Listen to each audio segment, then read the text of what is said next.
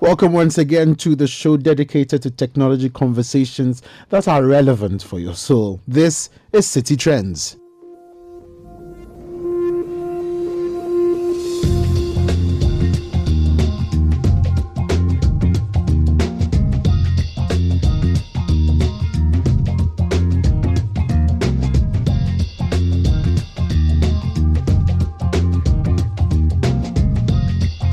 My name is Philip Ashon, and City Trends is proudly sponsored by First National Bank. How may we help you? And ZPay, freedom to choose, express, and transact. Dial *270# right about now.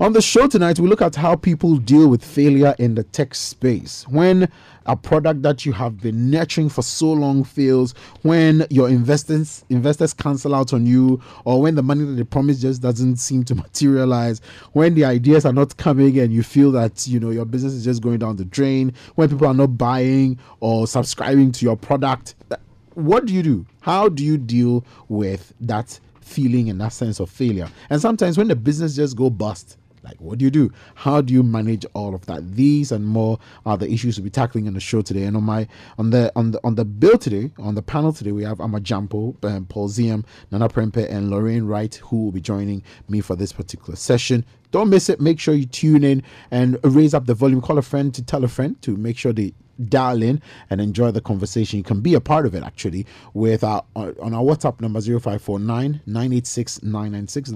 Number once again is 0549 986 996. Alternatively, you can actually send us a tweet using the hashtag CITITRENDS. That is City Trends. So make sure you get onto Twitter, send us your questions, or send us a WhatsApp. Like I said, 0549 986 996 is our WhatsApp number.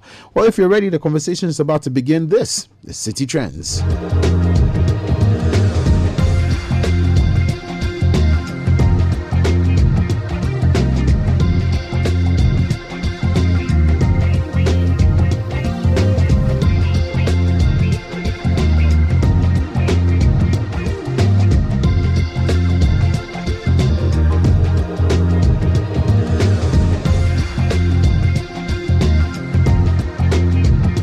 All right, let's get straight into it. Why don't we? Let's meet the members of the panel.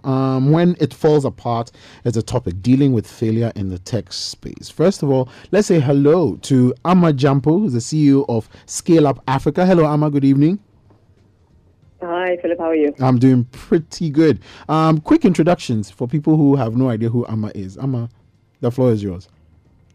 Sure, thank you. So Scale Up Africa is an entrepreneurship development platform. So we support corporations, small businesses, and foundations to really understand how best we can grow our African enterprises. So, yeah, that's an organization that we run, and we recently just executed an international Pan-African and Diaspora Business Development Festival. And I'm guessing you have a few stories to share, of course, about those who probably didn't make it as well. Thank you so much for joining us on the show, Ama. Also in the studio is Paul Ziam, our favorite person. Our favorite person in the studio. Paul is the founder of Game Nerd and digital entertainment consultant. If you are into digital entertainment or video gaming and you have no idea who Paul is, you shouldn't even be gaming in the first place. So Paul, quick introduction as well. So we started this journey by founding a community called Game Nerd, and it accidentally grew into a business. And since then, we've been exploring just how far we can push it. These days, we are dabbling into retail, but we are mostly known for our events and partnering people for events, and of course consulting on digital products, which are mostly in the education space, but we're trying to move away from that. So and believe me, there's a lot to come from that. Anyway, I'm shouting. Let's say hello to Lorraine Wright. Lorraine is the head of sales at Grow For Me. Good evening, Lorraine, and thank you so much for joining the conversation. A quick introduction for those who have no idea who you are. Good evening. Thank you for having me on. So, as you said, my name is Lorraine Wright. I'm head of sales for Grow For Me. Grow For Me essentially are a crowdfunding and crowd farming platform where we basically farm for anyone. You could be anyone, any place, and we basically farm for you and enable you to basically generate returns through that. But I've been working largely in the digital space for the last 10 years, so really looking forward to this conversation today. Yes, very much so. Lots to be shared and lessons to be learned. Finally, Nana Prempeh Agyeman, co-founder of Asoriba and Grow For Me, as well, is here in the studio. Nana, thank you so much for joining us. A quick introduction. It's a pleasure. Thanks for having me. My name is Nana. Many people call me Asoriba, but at the core, I'm actually a serial tech entrepreneur who has co-founded a few businesses that are at very different stages. And I'm excited to be sharing my little experiences here today. Well, he calls it little, but we'll soon find out it is not that little.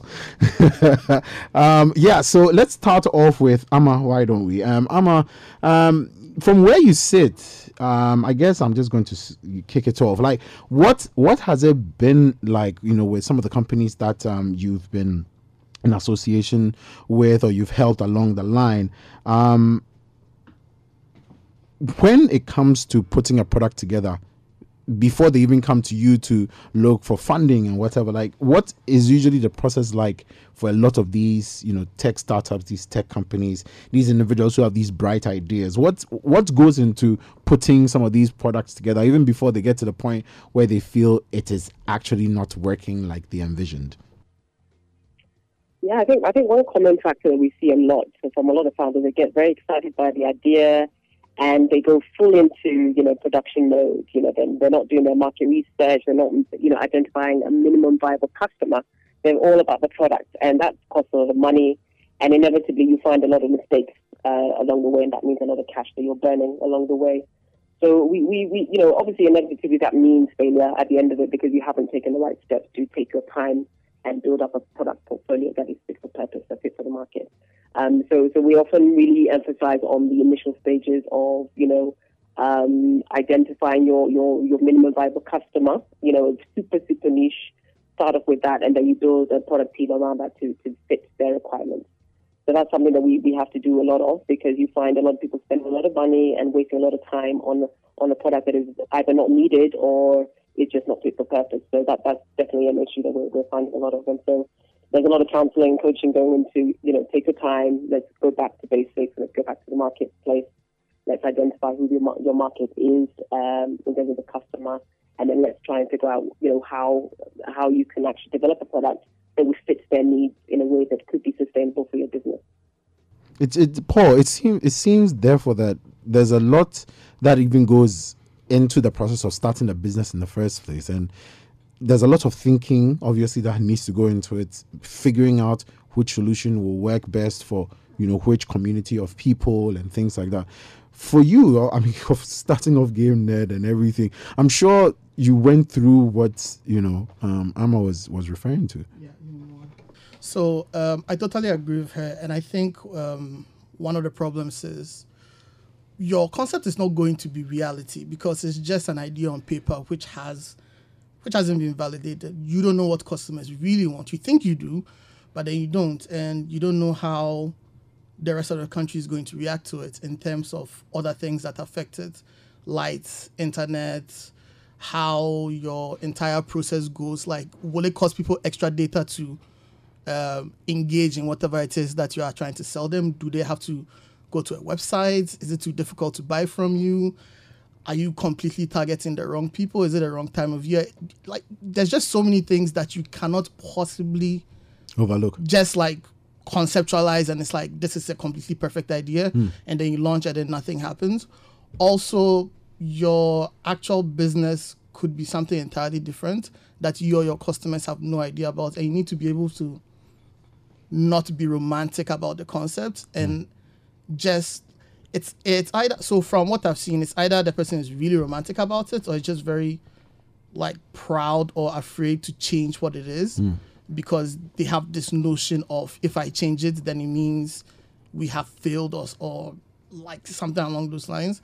And yeah, sometimes it feels like you are betraying the reason why you had started, but like, you need to listen to data and you need to be able to take feedback and like, okay, this is completely wrong, or like, we had no idea this was going to happen. Sometimes we are completely wrong in the right way, right? You would expect 2x and you go into the market and it's 10x. and everything you thought you had the right direction, but like everything else was wrong. Sometimes you have everything completely wrong, but you don't be stubborn and not change paths when it's clear you're going to hit a cliff. But it's not that easy to just change paths, though, is it? Have you hit the cliff? That's worse.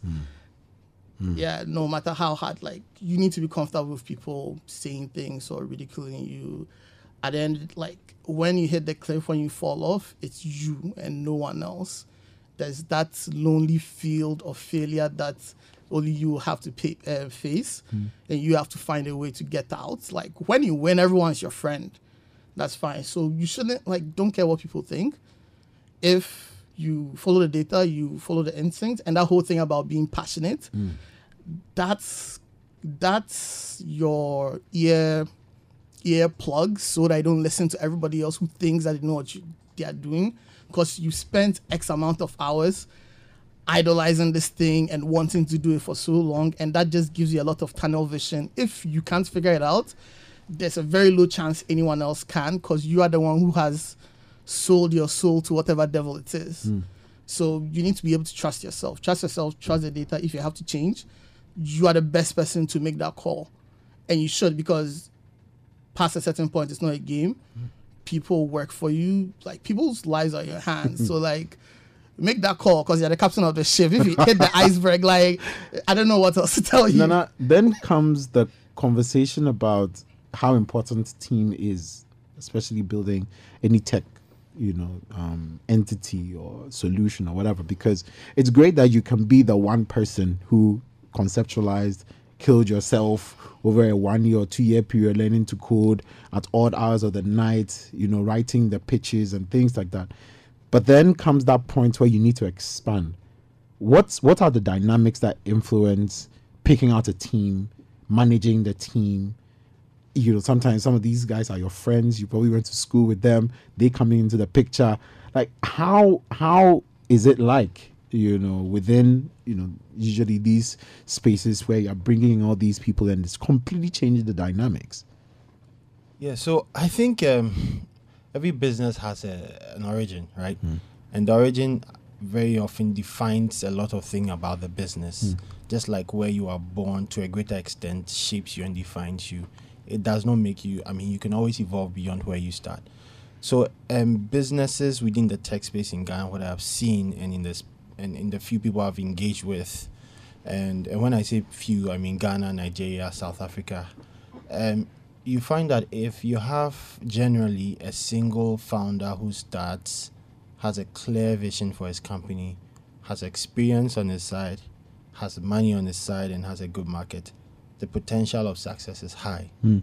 If you have a company which at the very inception start with multiple people and have all these variables, success is a bit more higher. However, there's a challenge that is thrown in there, which has to do with the team dynamics, because at that point, there are many people on the control or at the steering wheel, and if they are not quick enough to decide to have singular leadership and direction, and that would create a problem. And what I've also seen is typically when companies a lot of the startups here in Ghana, they have not really, and this from experience and this from what I've seen around, have not really approached business as business. Have often approached it as a project. If you want to build a business, you need to set things up a proper way. You need to start with a board. Your shareholder, you have to put a board in a place, and the board appoints executives, and executives recruit. It doesn't matter if you're the shareholder and your staff, you have to be put there by a board. So that as an executive, you report to a board, and the board reports to shareholders. Now, when you take that dynamics off and you make shareholders the same as the board members and the same as the staff, you create a very difficult situation. Which later comes back to bite you. It bites you hard, because then you may be an amazing set of people, but the dynamics may make it very difficult to function. So what I've seen is that you need people. Any company that really wants to get far typically would quickly bring in exceptional people. And when they bring in the exceptional people, they make sure the structures are in place so that those exceptional people can function properly. So just the long and short of my answer is the dynamics would not really make a difference if the structures are put in place.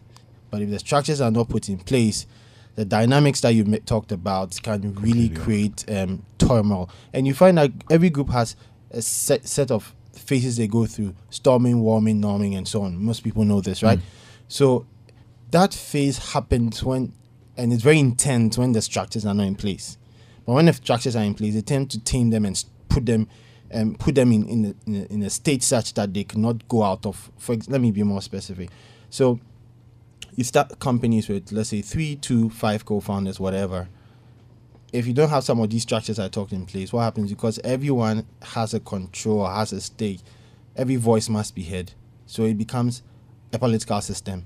And you know, when you have a political system, what happens, right? It becomes very complicated. So the long and short of it is that the dynamics are needed. You need to have a lot of people to grow a very global company, and you need exceptional people. But most importantly, you have to have a clear understanding of what a company or a business is and put in the right elements to succeed. Lorraine, if I may come to you now. Now, it's obvious that every, business, whether tech related or whichever, requires some level of funding to be able to succeed. That goes without saying. But what is it like for a tech business, especially preparing to pitch to investors, and sometimes even getting to the point of being rejected by the investors? Like how is that process like? Yeah, good question. So the investment funnel and the investment cycle is quite a tough one to navigate if you haven't been through it before. But what I tend to find is that investors normally back the jockeys rather than the horses. So with that analogy, what I mean is you might have the best idea in the world, but they want to see who are the people behind that idea. And I think, as my colleague Nana has explained, team dynamics is very important. The kind of people, you need to have exceptional people, right? So investors always look at the people and then they look at the idea. An idea is 1% of a business. It's 99% of the execution. So, through the investment cycle, when you're looking to raise investment, you tend to kind of reach out to your network. And it's always good to have a good reputation. So when you're trying to find investments, you tend to start off by looking who are the people that know you and closest to you. Typically, when you go through a series of rounds, you start with a pre-seed round, you then move to a seed round, you then move to your kind of Series A's, Series B's, Series C's, etc. When you start with your pre-seed rounds and your seed rounds, you're typically getting your money from your friends, families, and foes, is what they call it. And that is really the people that are closest to you, that kind of know you, believe in you. They're backing the jockeys because they know you. They may not even care about the idea, but they know you and they know you can deliver. Then you start to move up to, once you've moved from seed round to your Series A, you then start to look at the execution. You're looking at how well is your business done, what's the traction look like, what your numbers look like, what your go-to-market strategy has been like, what your revenues look like. And that's when, you start to get institutional, or you start to get VC capital in, or private equity or institutional investment that comes in as well. That sounds like quite a lot that, anybody needs to shoulder. So when you don't make it, like, how do you manage to handle that to the point that some of them come and do further pitches? It's a really good question, but I think for us, I think it's important that you just keep going. You really have to keep going. You never know. You could pitch to someone, and then in a few years' time, you've got an amazing traction. You go back to them and they're like, yes, So it's important that, and also the investment network, dare I say, it's actually quite small. Investors speak and they know each other. So don't leave a bad taste in an investor's mouth, maybe when you've pitched and you kind of come back away and you're not happy with their response, but rather take on board their feedback. Use that to give you ammunition to go and pitch the next person. Is it that straightforward? Like, I mean, if I've spent like a month, day and night, preparing for a pitch, and then someone just doesn't like the clothes I'm wearing or something or some other factor, and then he says, forget about you. Like, is it that simple to just move on? You have to. I mean, if you can't move on to someone not liking your clothes, how are you going to move on in business? You have to have you're going to have to build that armor around you, So you're going to always get no's. When you come into pitching, 1 out of every 10 pitches will be successful. So you need to be comfortable with rejection. But also on the flip side, you need to be able to maintain a relationship with the people that say no to you. So if someone says no to you, don't just let it go. But maybe keep them updated. Send them an email every once in a while. Say, this is how my business is going. Thank you for your feedback that you gave me. Keep that relationship going. Keep the door open. You never know when it gets to Series A or whatever. You come back, you show them what you've done. They might be surprised. And then, they might invest in you then. You make it sound too simple. I don't know why. Ama, please, when some of the companies that you assist get to that point where they are rejected, what are the emotions like? What do they look like? Do they cry? Do they like? Oh, they cry. Of course. I mean, this is a really serious topic, actually, and we need to be honest about the fact that we have experienced suicide within our own community right here in Accra. Depression, mental illness is a real challenge. So it's something that it's great that we're talking about, but it's, these are things that we are experiencing. And on the flip side, when you do get investment, the pressure of actually managing and absorbing that capital from someone else that you have to report to is also an immense strain on some of our entrepreneurs as well. So, we need to kind of balance it out. And really, I mean, entrepreneurship, we all know, is very difficult. It's a very lonely journey. You need to have some mental gusto and fortitude to go through the rejections and the no's. You're going to hear no many times in a day or a week or in your entrepreneurial journey. So this is something that I think we don't talk enough about: the failure and the no's and the rejection and the feeling of powerlessness and the lack of control. And on the flip side, I mean, even though we do talk about investment day in, day out, we always encourage our entrepreneurs to look at their business models and figure out how they can actually generate revenue internally. I mean, it's not, there will come a point where you need external funding, but it's not. I think we're all obsessed with this pitching and grants and competitions. These are not sustainable avenues. You should be able to build a business that is self-sustaining, and we need to get a lot more serious about products that people actually want to pay for. So and that's just a fundamental thing, So, I mean, being rejected is one thing, but you were talking about them actually winning pitches and the pressure that comes with it. Can you explain that a bit for us? And then can you also give us a sense of how best to deal with situations like that? Because I thought, like, when you win the investment, Charlie, what is there to worry about? No, but listen, we all talk about funding all the time, but if you look at the top 5, success factors, of the billion-dollar companies that we look at and admire across the pond, funding is like 14% of the challenge. You've got your business model to worry about, your actual idea, the team, the execution, and then fundamentally the timing is actually really, really critical. You might come in too early or too late for a particular solution, so to the market. So these are all things that come into play. So with the funding issue, if you get the funding, the pressure comes from the fact that, okay, you've accepted millions of dollars from an investor, potentially. Or, if it's a seed round or a Series A round, maybe less of a hassle because you've got to just get through some basics. But at a certain stage, if you're absorbing that level of capital, there is an amount of stress to it if you haven't got the right team around you. If you're not able to delegate to a team that you can trust to deliver upon certain, things on a regular basis, operationally, strategically, if you're feeling like you're the only one who can make a decision and maybe the plan that you have is looking, longer and longer every day and more difficult the more you look into it, then that comes with a lot of pressure because you have to report to your board, you have to report to your investors, you have to, really, I mean, and they come down on you, they're giving you a blank check pretty much because they believe in you and your idea and your model and your team, but there comes a lot of pressure with that, and that can also trigger, a lot of anxiety, and that can be another road to mental illness and feeling like you've lost control of a specific situation, i.e. somebody else's money. So that's another angle to the story. That's interesting. Paul.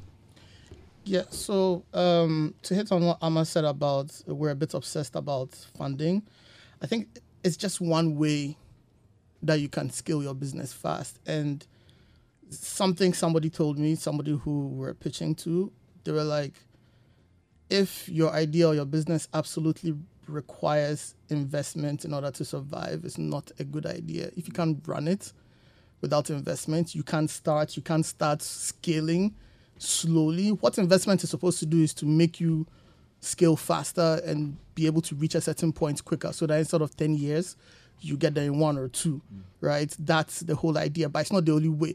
People have built organic businesses for 10, 15, 20, 30 years. There's nothing wrong with that. There's nothing wrong with making $100,000 per year. There's nothing wrong with making 250,000 per year. That puts you above a majority of the population in Accra, right? So I think we're over fixated and over obsessed with being a unicorn, being a $1 million company. I need to get 100K seed funding. If you have a client base and you can somehow figure out a way of monetizing and grow, even if your growth is point something, but it's consistent, you have something. After 6 months, your business shouldn't be in the same place that it is. And then you can pitch to different people. Or now you can be picky about the kind of people that you want to invest. Because the thing also people don't talk about in regards to investment, you're losing control. What I want to find out now is, how do you manage it when you make it? So, like emotionally and with everything that Amma talked about, with all the stress and the potential depression and all of that, how do you manage it when you actually make it? And Nana, I'll be coming to you about how you manage it when it doesn't work. But Paul, firstly, how do you manage it when it does work? Because it has its own complications as well. Right. So I think when it doesn't work, what you feel is the crushing blow of defeat and you don't know where you're going. But when it does work, it's more anxiety, and now you have something to lose, right? Because you have someone's money, right? And now you can't just do things the way you want. People expect you to report things a certain way. Your business needs to get a lot more transparent. Like, it's not your money. So, like, when you're about to spend on ABCD, you need to, like, think a bit deeper. It's like, okay, how do I justify this to this person? Because it's not like I feel like doing this, so I have to do this, right? And then you start worrying when, you know, numbers aren't as you expect them to be, because, again, you've lost control. You don't own 100% of this. You can't get up one day and say, Charlie, I'm tired, I'm done, let me just pack up and go. And I think another thing we don't really talk about, and it just like hits me, I don't think we scrutinize investors enough here, because I feel like some investors set you up to fail because the expectations are just ridiculous. Not even just interest, like how not everybody's supposed to go the route of, you know, get a board, do this, do that. You need to really feel the heartbeat of what your business is and what your market is and what's right for you at this time. You may fail because you took the business in a direction that you know nothing about. Right. And then you become completely incompetent. Whereas if you had stayed and grown and understood what you were there to do originally, and then move in the direction that everybody wants to move in terms of the core team and what the core team can handle, versus what the investor who just dumped money in and it's like, hey, I think you guys should go here.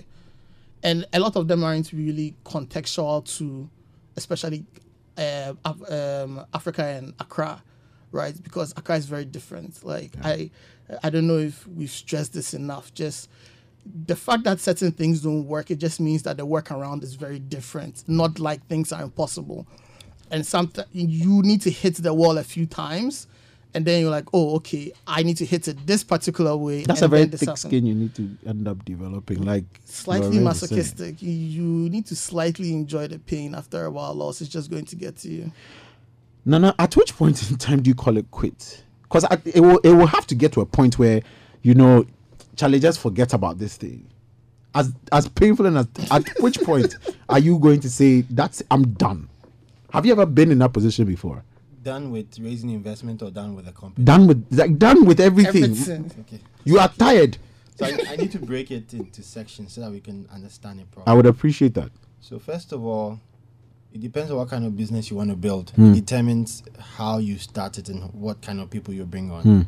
So if you want to build a business that's okay, and it's a lifestyle business, we can give you some money to, you know, take care of yourself and your family, you approach it a bit differently. But if you want to build a business that becomes the like of, let's take amazing companies here in Ghana, like Dreamover, ZPay, Dreamover, this app we all use, what's the name? ExpressPay, Hubtel. If you want to build those kind of companies now, because of the different dynamics, you have to get certain things right.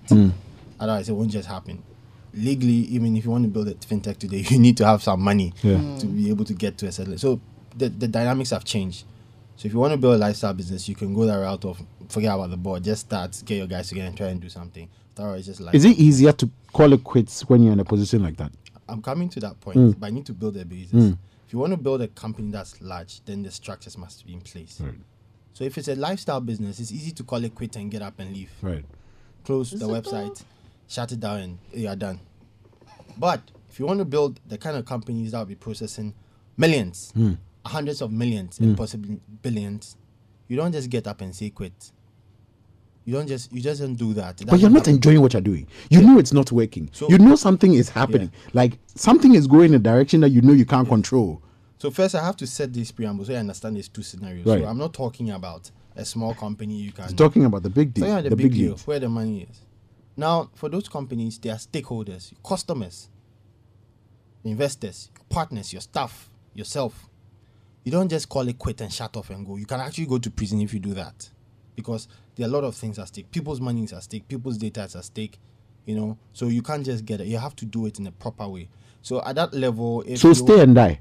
No, I'm coming to say, if at that level, if you want to exit, now that I've said the clarity on it, Right. you either have to exit by selling your company in terms of control, that's the shares, you hand it over to someone, or you bring in someone properly to take over your role and you exit. But when you build those kind of business, it's not just about you. It's not about what you feel and what you think. There are many stakeholders. So you exit in a proper way so that the business continues to do what it's set up to. You get it? Let me end by saying, at a point in time, Coca-Cola is no longer the taste. Coca-Cola is not just for them. They ran an experiment in the 80s and they changed the taste all of a sudden, and people were angry because you're literally taking what belongs to people now. So when a business goes to a certain point, it's not just you, it belongs to people in a sense, because they use your services and they thrive on you. Which is even worse in terms of the Yes. pressure that it gives you So as you the can't owner. just exit. You have to plan your exit strategy as much as you plan your growth strategy. And many people don't think about it. So for lifestyle businesses, let's do it. If it works, great. If it doesn't, we close it down. But if you want to build a very big company, you have to put in, and they call it change management. You have to put all these things in place that if I'm exiting today, what's the process? What's the structure? Who takes over? And that's why I want to clear the dynamics. Otherwise, you might just... just up and up. Lorraine, if you could kindly help us here, when do you genuinely just up and go? If it's even possible. I mean, with all the explanation Nana has given us, I'm guessing that as a business owner in any capacity, you do get to that point where you just want to throw in the towel and just walk away. Like, when do you do that? Just so that you can save yourself some peace of mind. I think Nana has spoken a lot to the things I wanted to say. I think it's very important, even when you're starting a business, to think about the end. It's almost like, he mentioned change management. It's almost a variation of project management. When you're managing the project, and I appreciate the point was already made that people tend to run businesses as projects. But the context of project management is important. Why? Because you always think about the end goal and how to get there. So I think it's important that when you start a business, you should always think about what your exit strategy is. That may be going for an IPO. That may be selling to another, company. That may be, a merger. It may be, you've kind of dusting your shoulders and moving on. But it's important to think about succession planning. There's a saying that I've always loved, actually, by Reid Hoffman, the co-founder of LinkedIn. He said, if you're not embarrassed by the first version of your product, you're too late.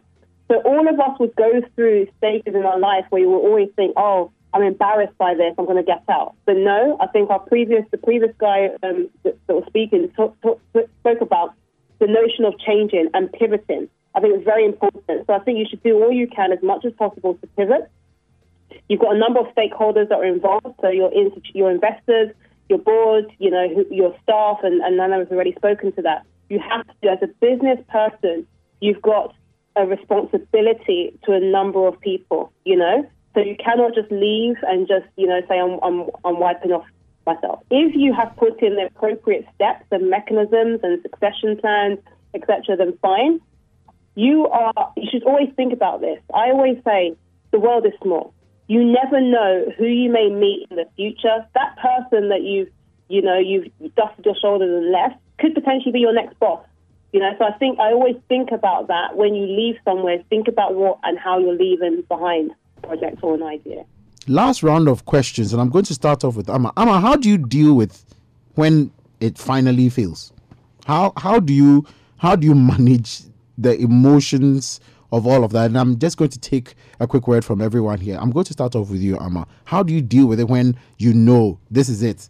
You know, like whether you've done the right thing of, phasing it out, very well, leaving the structures in place, everybody is happy. Obviously, you won't be happy because you know a part of you has failed at something. But how do you deal with when you finally call it quits? I think it's just really taking time to realize that it's over. Likely you've given it your best shot. But really just taking time, like mourning, taking time to deal with your emotions, how you're feeling, how you're thinking. And most importantly, I know you said it's a quick one, now we're wrapping up, but really just trying to figure out what you've taken from the learning, the process. What have you taken away? How have you grown as an individual? How can you deal with your team and communicate very clearly with them about what has happened? And just moving on, really. That's it's really about taking back the power, taking back the control, and figuring out how you can take what you can from it and walk away with something that you can move on with and feel forward. Amma, thank you so much. Paul? So I'd like to add, before you actually give up, consider taking breaks, because sometimes you're not done, you're just burnt out, and you haven't been taking care of yourself because you've been just really trying to make this thing work and you haven't been kind to yourself. So from personal experience, this is something that has happened to me before, and I tried as much as possible not to do anything for a certain period of time, and that actually helped me recalibrate everything I was doing. And kind of, when you really, really, really want to do something, it finds a way of pulling you back in. And when you give yourself enough time to heal, and also I think Amma or someone else mentioned it, it's not just failing, but like taking time to learn, like what exactly is the lesson that you had to learn. And sometimes you don't move forward until you finally learn that lesson, because it might be one particular thing about you or something that you've set up that keeps reoccurring, but you are just blind to it, because it's like how you don't think about breathing and you just breathe. Right. Yeah, like it could just be that subconscious, and sometimes you just have to take a break and just like play back everything in your mind. Not like you're making yourself feel bad, but like you're actually analyzing everything.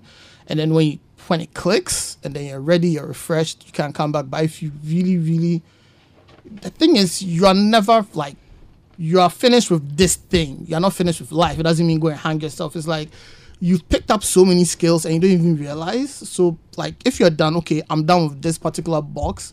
Even in the same industry, there could be so many of other things that you could do. Even in gaming, if you're done with programming, there's scripting, there's story writing, there's product management, there's like tons of things that you can do. Because if you're still in love with the thing, it just means that particular role wasn't working. Right. And last one, I'm sorry, I'm being selfish. Please. Not everyone's supposed to be CEO, and I feel like that narrative needs to change, because some people are amazing number twos, amazing number six. They are the 11th person that got hired and changed the company, but everyone's pushing the CEO narrative. Some people are amazing assistants, some people are amazing operators, and we need to be more self-aware of where we fit in and not fit into wrong roles. Amazing. Lorraine, let me take your comment before I wrap it up with Nana. How do you deal with that realization that it has failed? I don't know where to move on from here. What is your advice to anyone within the tech space who is either feeling like that or is getting close to feeling like that? What's the best way you feel is best to deal with it? I think what's important is you have to fail fast. So when you reach that realization that you're failing, fail fast and move on. Don't dwell in it, don't hang around in it, just move on. And you will find that most successful CEOs have failed before. Let's take Jeff Bezos, for example. How long has it taken him to get to where he is right now? We have to understand that things do take time. You don't become a moonshot or a unicorn overnight. So I think it's just dusting your shoulders off, failing fast, moving on. Lauren, thank you so much. Nana, final. Define what failure is very early. And when you see the traffic light turning red, that means that definition is there. Start preparing yourself to exit. So always, define. If you don't define it, that's when you get into the issue of define. At this point, this thing is failing for me, and I'm going to prepare to exit. And I think it's very important because in our condition, when I say condition, in Ghana, you don't have the luxury of playing around, failing and starting up quite often. You know, there's no too much money around to play with. So you have to be very crisp, precise and exact. Right. That was fantastic. Thank you guys so much. My guest in the studio, and of course on the phone line, Amajampo, CEO of Scale Up Africa, Paul Ziem, who's the founder of Game Nerd, and he's a digital entertainment consultant. Nana Prempe Ajiman, who's the co-founder of Asoriba and Grow For Me, and Lorraine Wright, who's the head of sales at Grow For Me. Thank you guys so much for being a part of the conversation and lending, all this experience to this conversation. I really appreciate it. I really appreciate it.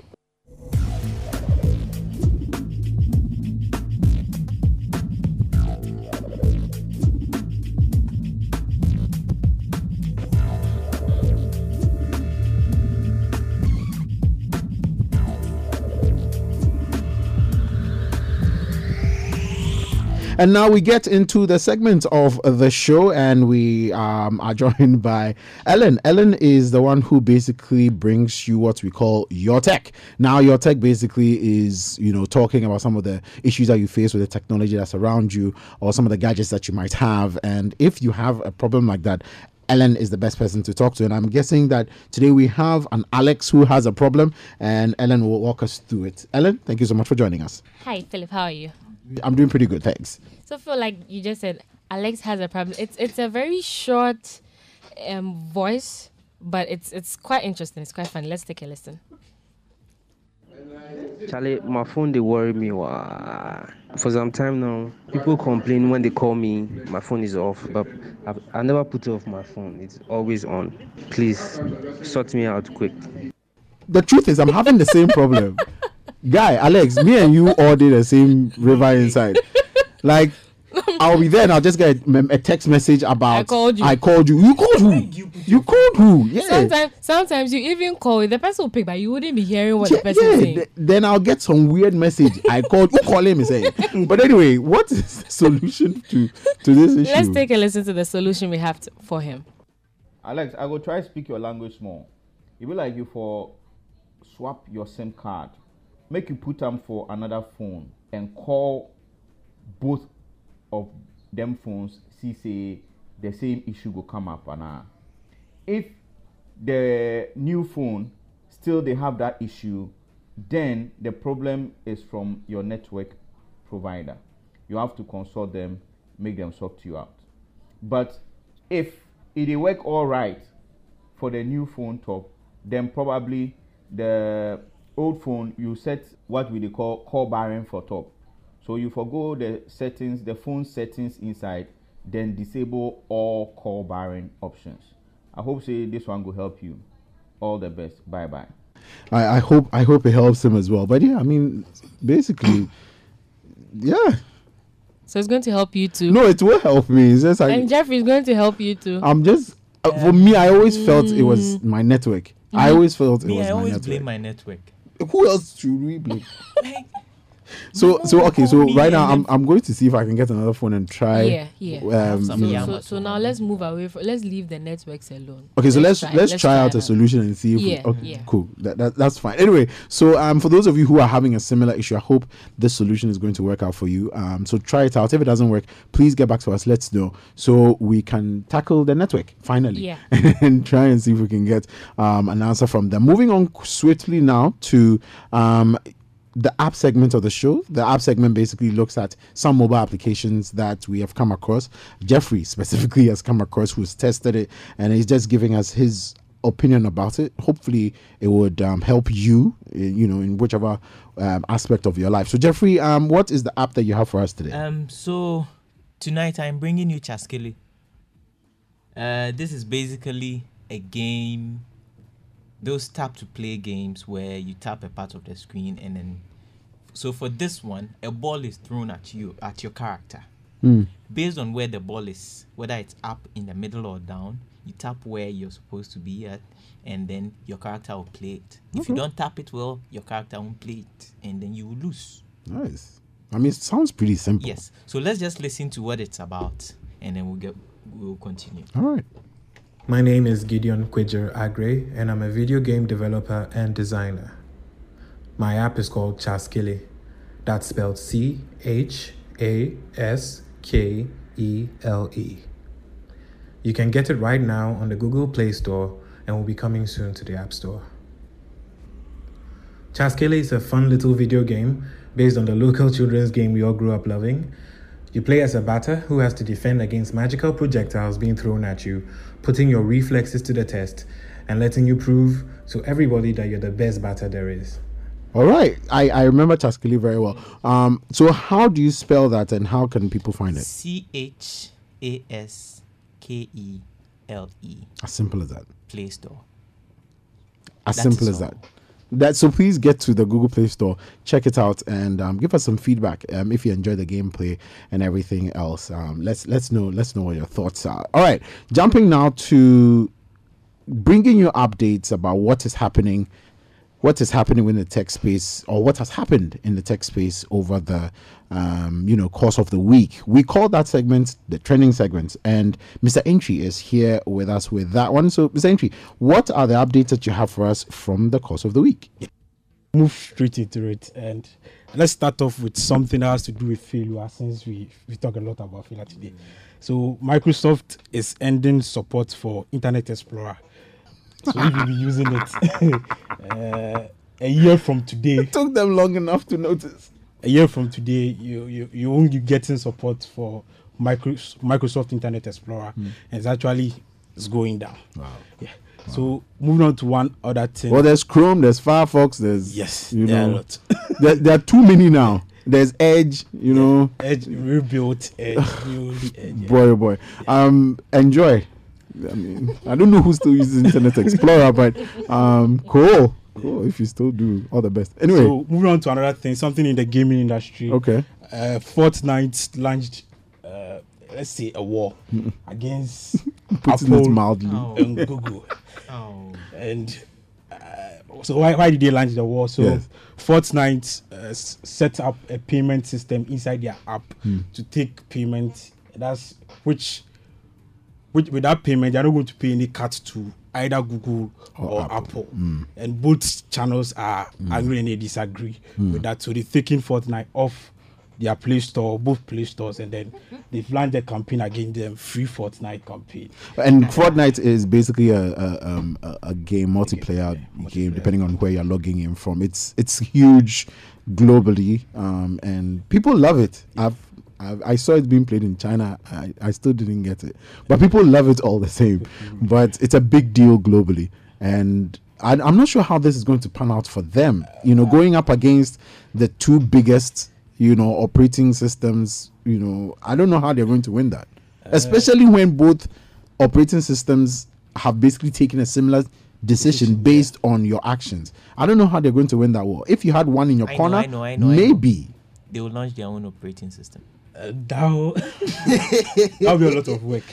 But they have some. Facebook just joined in the fight too. Okay. Yeah, I think today or yesterday, Facebook joined in the fight. Isn't that obvious? Yeah. Isn't that obvious? To one last. They don't have an operating system.